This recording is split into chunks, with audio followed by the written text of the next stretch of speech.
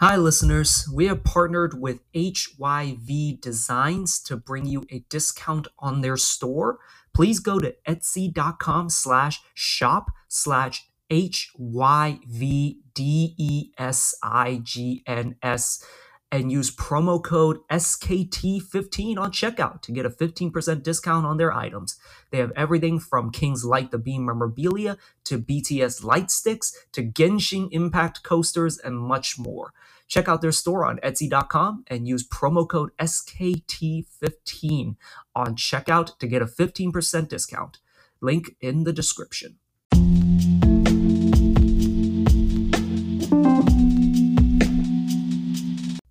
Okay, hello. Welcome to episode 358 of Sack Kings Therapy.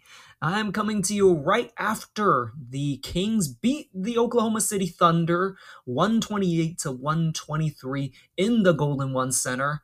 Where to start with this one? I guess let's start with this. Fong is not here. He is unfortunately unavailable to record, and yeah, he actually didn't watch the game either. I don't think so. Anyways, he won't be hearing him this episode. I will be going off. No, sorry, I'm looking at the Golden State Clippers score right now. But yeah, it will be a solo episode today. So where to start with this game? DeAaron Fox scored 41 points. He was absolutely sensational. He hit a lot of like really big shots and just timely shots. I thought to really kind of keep the momentum going for the Kings. He did not get a very kind whistle.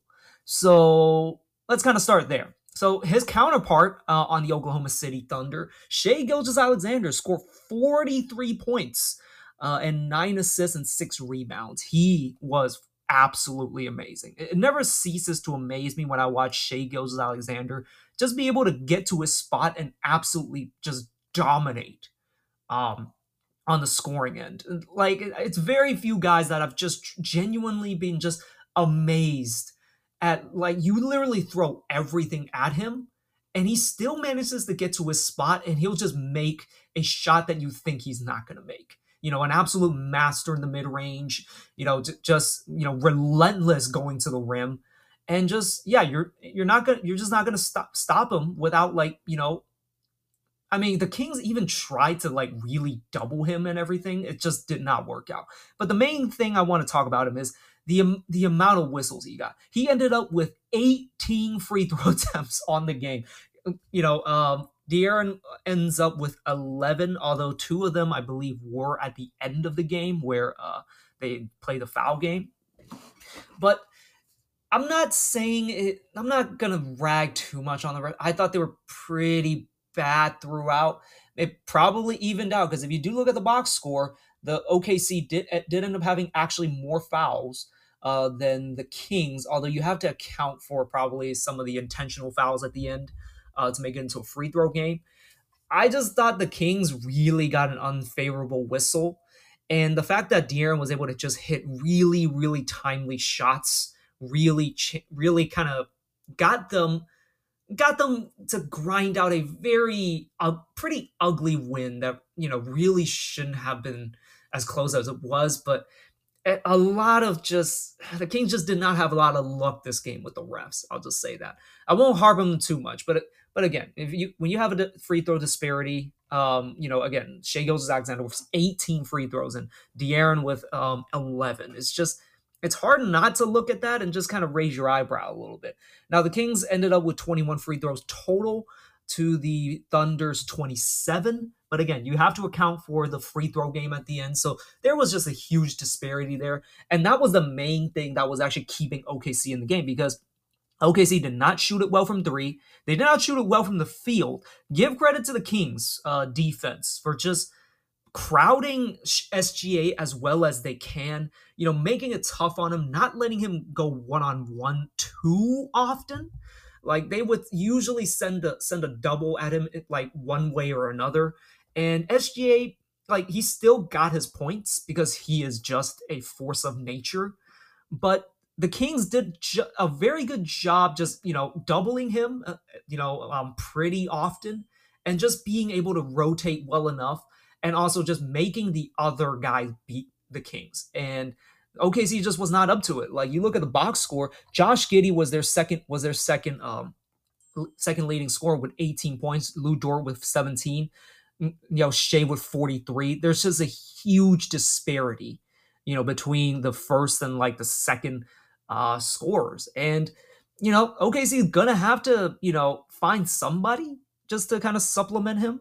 And they have all these draft picks. At a certain point, you're gonna have to send those draft picks to somewhere else to get him some help.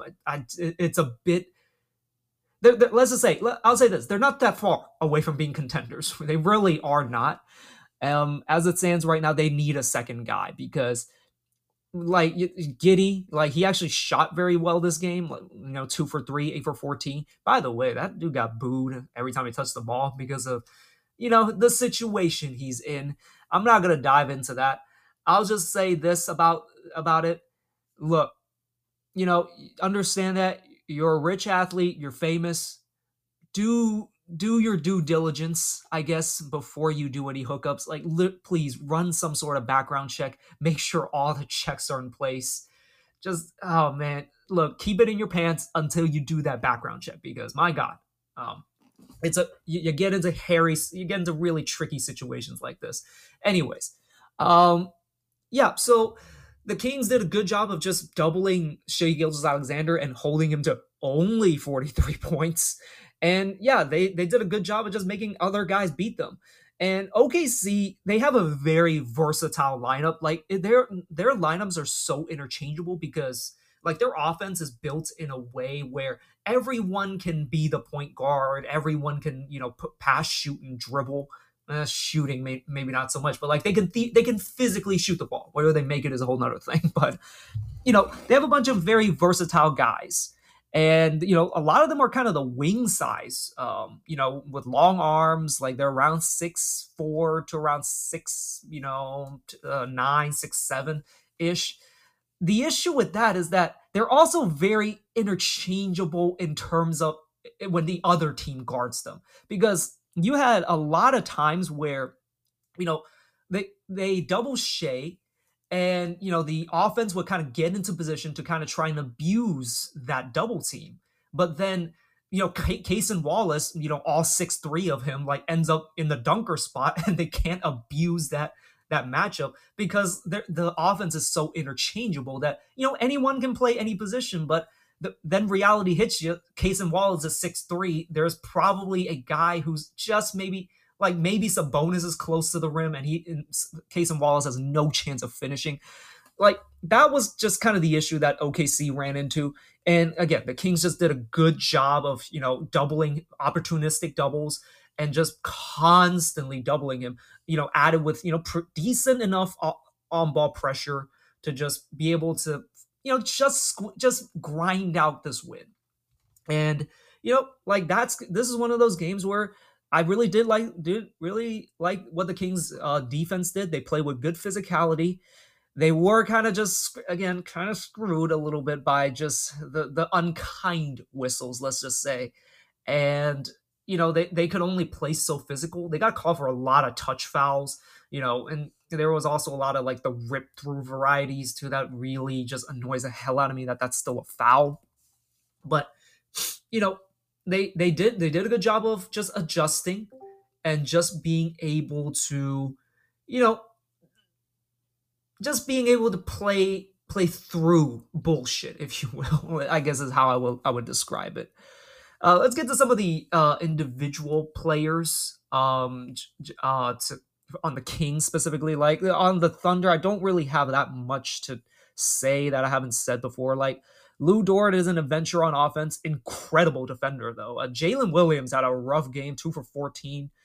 Chet Holmgren, he's just so skinny right now. And it's just tough for him to do much right now. Like, he's not going through anybody. He can go around guys, but, he is 7'1". He's not exactly, like, crazy quick. He's quick for his size, but in terms of, like, getting around just, like, a wing like Keegan or Harrison, is just not going to get it done because he has no real strength to. As soon as he like gets bumped, he kind of just gets thrown off his path, and it's very hard for him to be able to score around them. And then on defense, like he has no hope of guarding Sabonis. Sabonis is simply too strong, and I think Sabonis basically negated him pretty much the entire game by just getting into his body, and he simply was helpless. He did have a nice block on Sabonis where he hit Sabonis' hand at one point, but that was his only block of the game. Like he was very much negated for a lot of the game. He'll get there, don't you worry. But ultimately, like right now, he is a twig.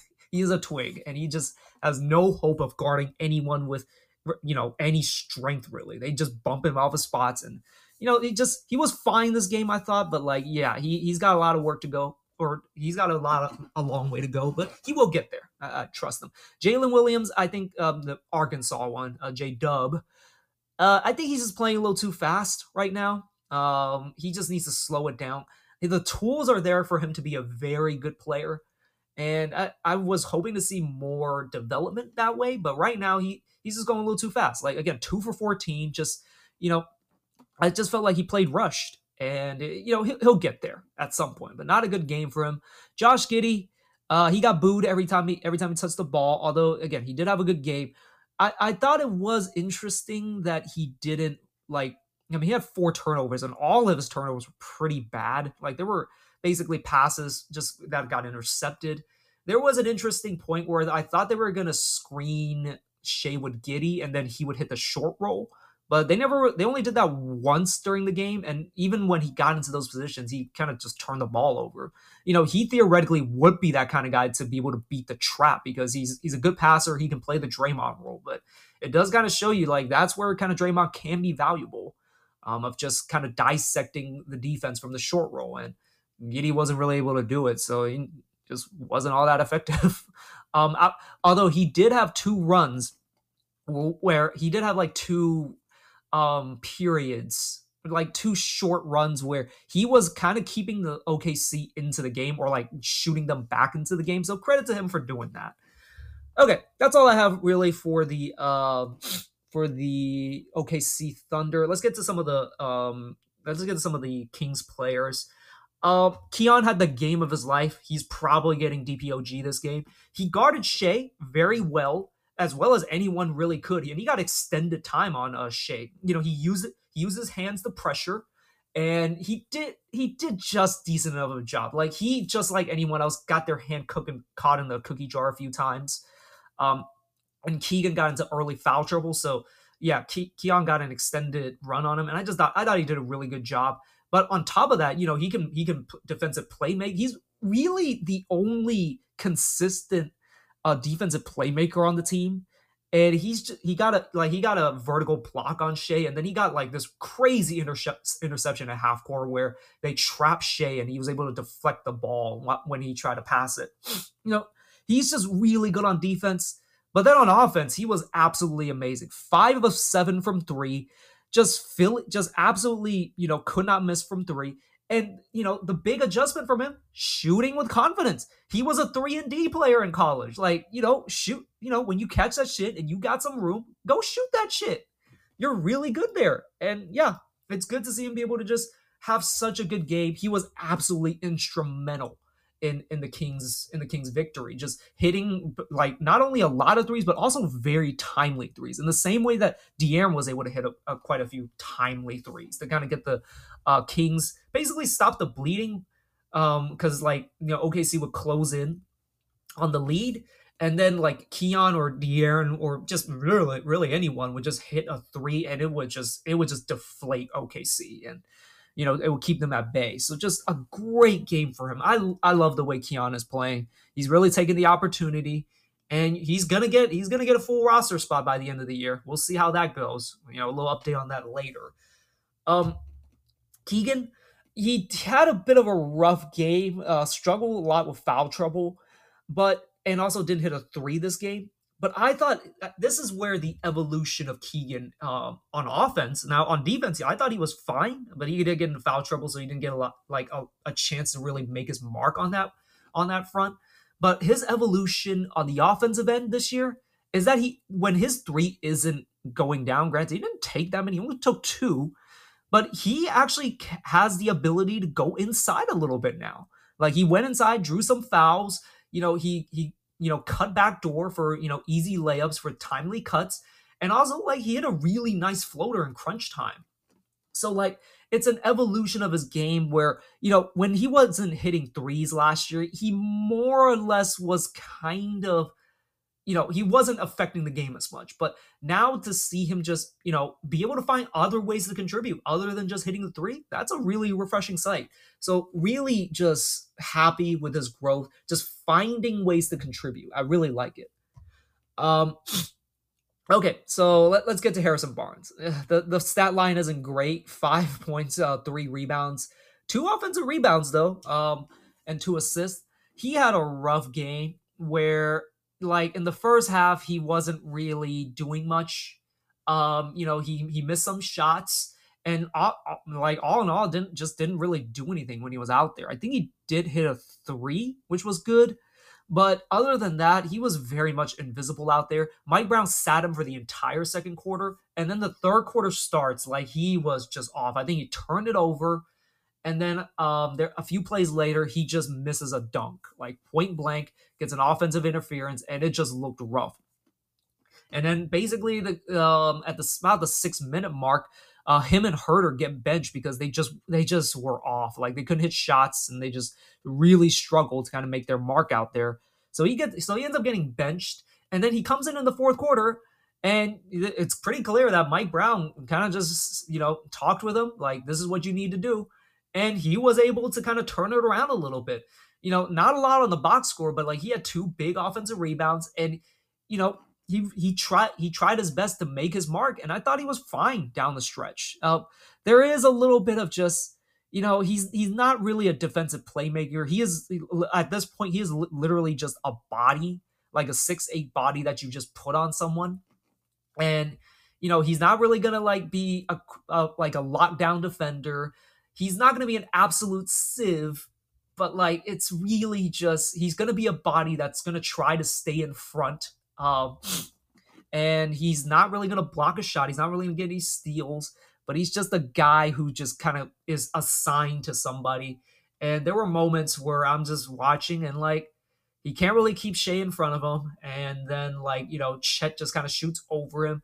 But again, he's just kind of a body that's just kind of there. And, at some point he will be able to make a play. I think Twitter is just a little too hard on him. Like King's Twitter has just been brutal on him, and he's not the scapegoat. Like, had the Kings lost this, he easily would have been the scapegoat for this game.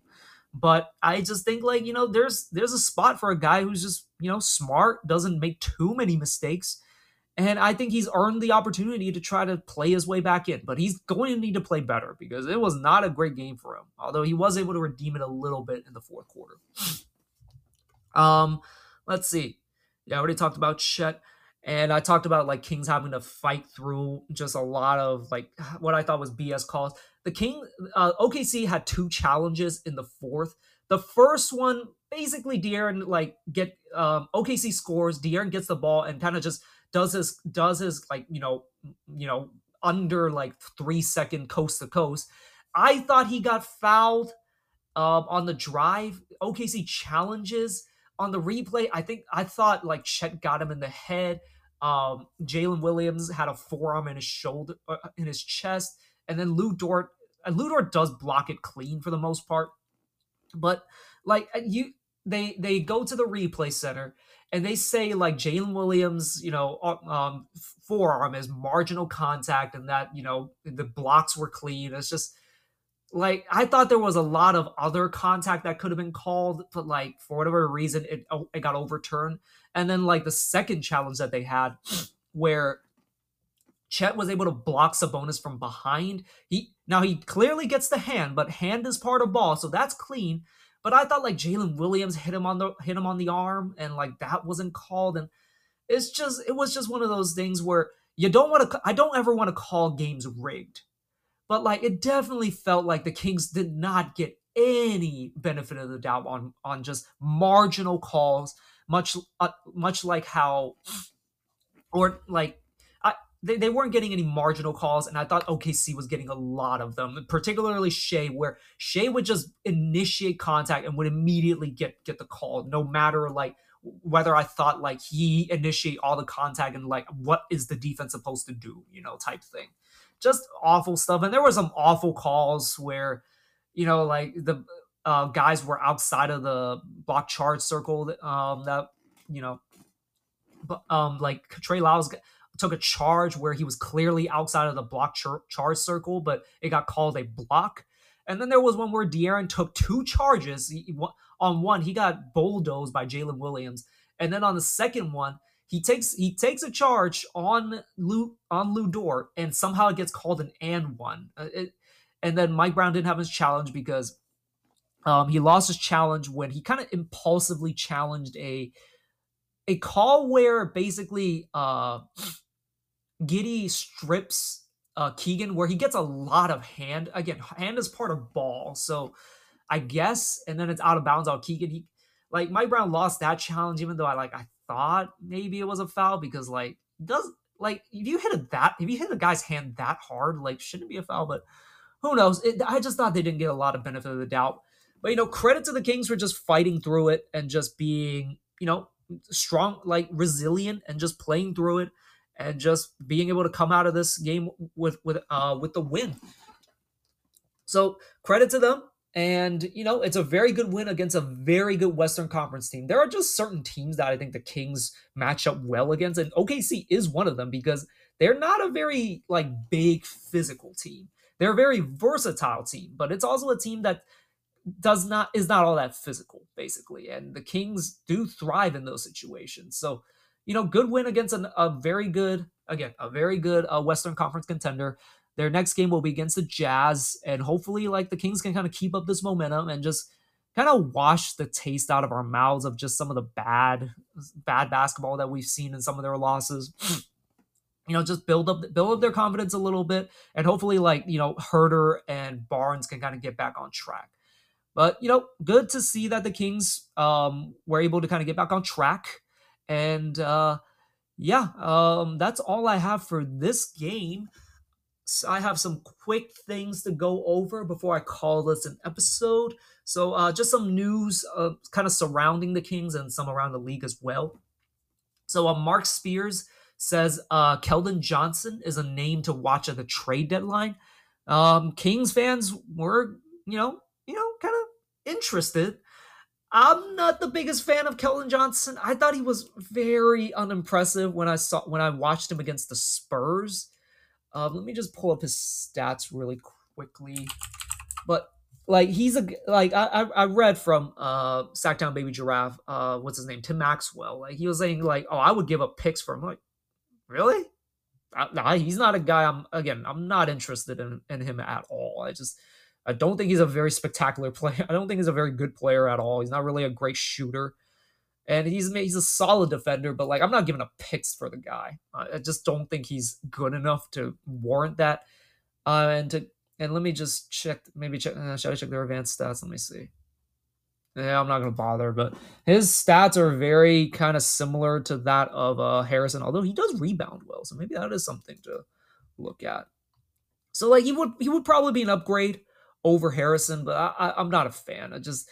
I think he's not a very good shooter. He's not exactly a great defender. He is big, and he is pretty long, but that's about it. I feel like he's much more. Well, he's listed at 6'5". He looks way bigger than that. Huh. That's interesting. That's way smaller than I thought he was like a 6'9" guy. I didn't measure him wrong. Interesting. Either way, that's a guy to keep an eye on during the trade deadline. Maybe another option. My most ideal trade where you don't probably have to give up Keegan or Malik would probably be Kyle Kuzma. Keldon Johnson doesn't move much of the needle for me, and I just don't think you give up picks for him. So that's kind of my thoughts on Keldon Johnson. Kings sign JTA, Juan Toscano Anderson, to a 1-year deal, and from just reading some tweets, apparently it is the rumor is that it is a non-guaranteed. Basically, he's going to take the final I think the Kings' final roster spot for the time being. Interesting signing. It's clearly well, a lot of it is because he used to play for the Warriors and he was very good like during their championship run, at least in the regular season. Didn't play much in the playoffs, but he's a good system player. He understands how to play kind of that style of the Warrior style of basketball, and just playing that role player where a guy that plays defense, a guy that knows how to pass and just knows how to play the right way in that system. So he's a smart guy. And and from what I've seen, just an absolutely like terrific locker room presence. Like Draymond, Steph, like they loved this guy when he was at Golden State. The only thing is he's not really a shooter, and he's just not much of an offensive player. He can pass pretty well, but when you can't shoot and you're just not much of a threat to score, it's tough for me to see him like be able to find too big of a role here. Maybe it is just one of those things where he's just going to be a guy that's like a great locker room presence, and I think he'll be fine. It's a fine signing. I do really like JTA, and he's just a great vibe. There's no harm in signing him, in my opinion. Just add another guy, and in case like your wings just aren't getting it done. Like that's another guy with some size. I think he's like only 6'6", but he is like kind of big, and he is a defensive minded guy. So I wonder if he's going to be able to get minutes on this roster. Yeah, we'll see. The last piece of Kings news: the Keegan Murray chant has been added to 2K14. I listened to it. It's not very good, but it is now in the game. So good for that. I'm also glad they fixed the shot because I had 2K13, and at least when I was playing, they did not update Keegan's shot. It was a disgusting like form, but it looks like they did fix it in 2K14. So good on them for doing that. So yeah, that's one little piece of news, and let's quickly end it on this. I've been getting a lot of this on my Twitter feed. The Stephen A. show, where he just basically just takes questions from Twitter, and like it ranges from just about everything. Like there's a lot of random questions like life advice, dating advice, and just really random stuff. And look, I'm not the biggest fan of Stephen A's basketball analysis. I don't think he's good at all for the most part. He's a performer. And the reason why I like the Stephen A. show is that he's so performative that if you just give him a topic to just kind of just go off on, it is truly one of the most amazing things that I love just listening to. You know, the way he talks, the way he builds matches. Well, not builds matches. He's so good at just being able to present like by speaking his speaking tone, his like I guess auditory levels, the way he's able to build anticipation with his voice, his tone, and his delivery is so masterful. It always goes like this. So you wanna ask me about dating this girl. That's gonna be, or like this girl, that's my friend's sister. She's like you and her both vibe, and you and her really enjoy each other. But you can't do that to your best friend, because why?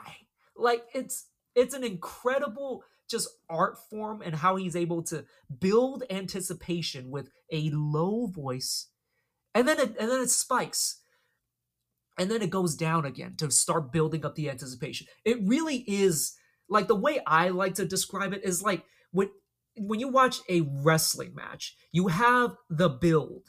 Like Roman Reigns is really good. Like it's almost like a Roman Reigns match where you slowly build towards, you slowly build towards, a comeback. But like it keeps going up, it keeps going down. Like then it builds a little bit of hope for the babyface to come back, and then it just squashes, and then it builds it up again, and then it's just the way he's able to kind of control the pace of just his oral presentation. It's so masterful, and that's what I like Stephen A for. And that's what I think that's how you should enjoy Stephen A. His basketball analysis is not great. His sports analysis overall, I don't think is great. He's not one of those kinds of guys that's going to break down the X's and O's. Like, Lord have mercy, I never want to hear about dribble pitches from him, nor will he ever talk about it. But it's the art form of the presentation and the entertainment that I get from a guy like Stephen A. So I just want to quickly go over that. It's become one of my new favorite things of just him taking these questions from Twitter and just like using his performative skills to just entertain me to the absolute max. So this is a quick little thing, a quick little thought to just close the show on, I guess, a funny note. So because that's all I have. So hopefully you enjoyed this little quick solo episode, and hopefully Fong will be back soon. Hopefully you enjoyed this episode then. I'll catch you guys on the next one.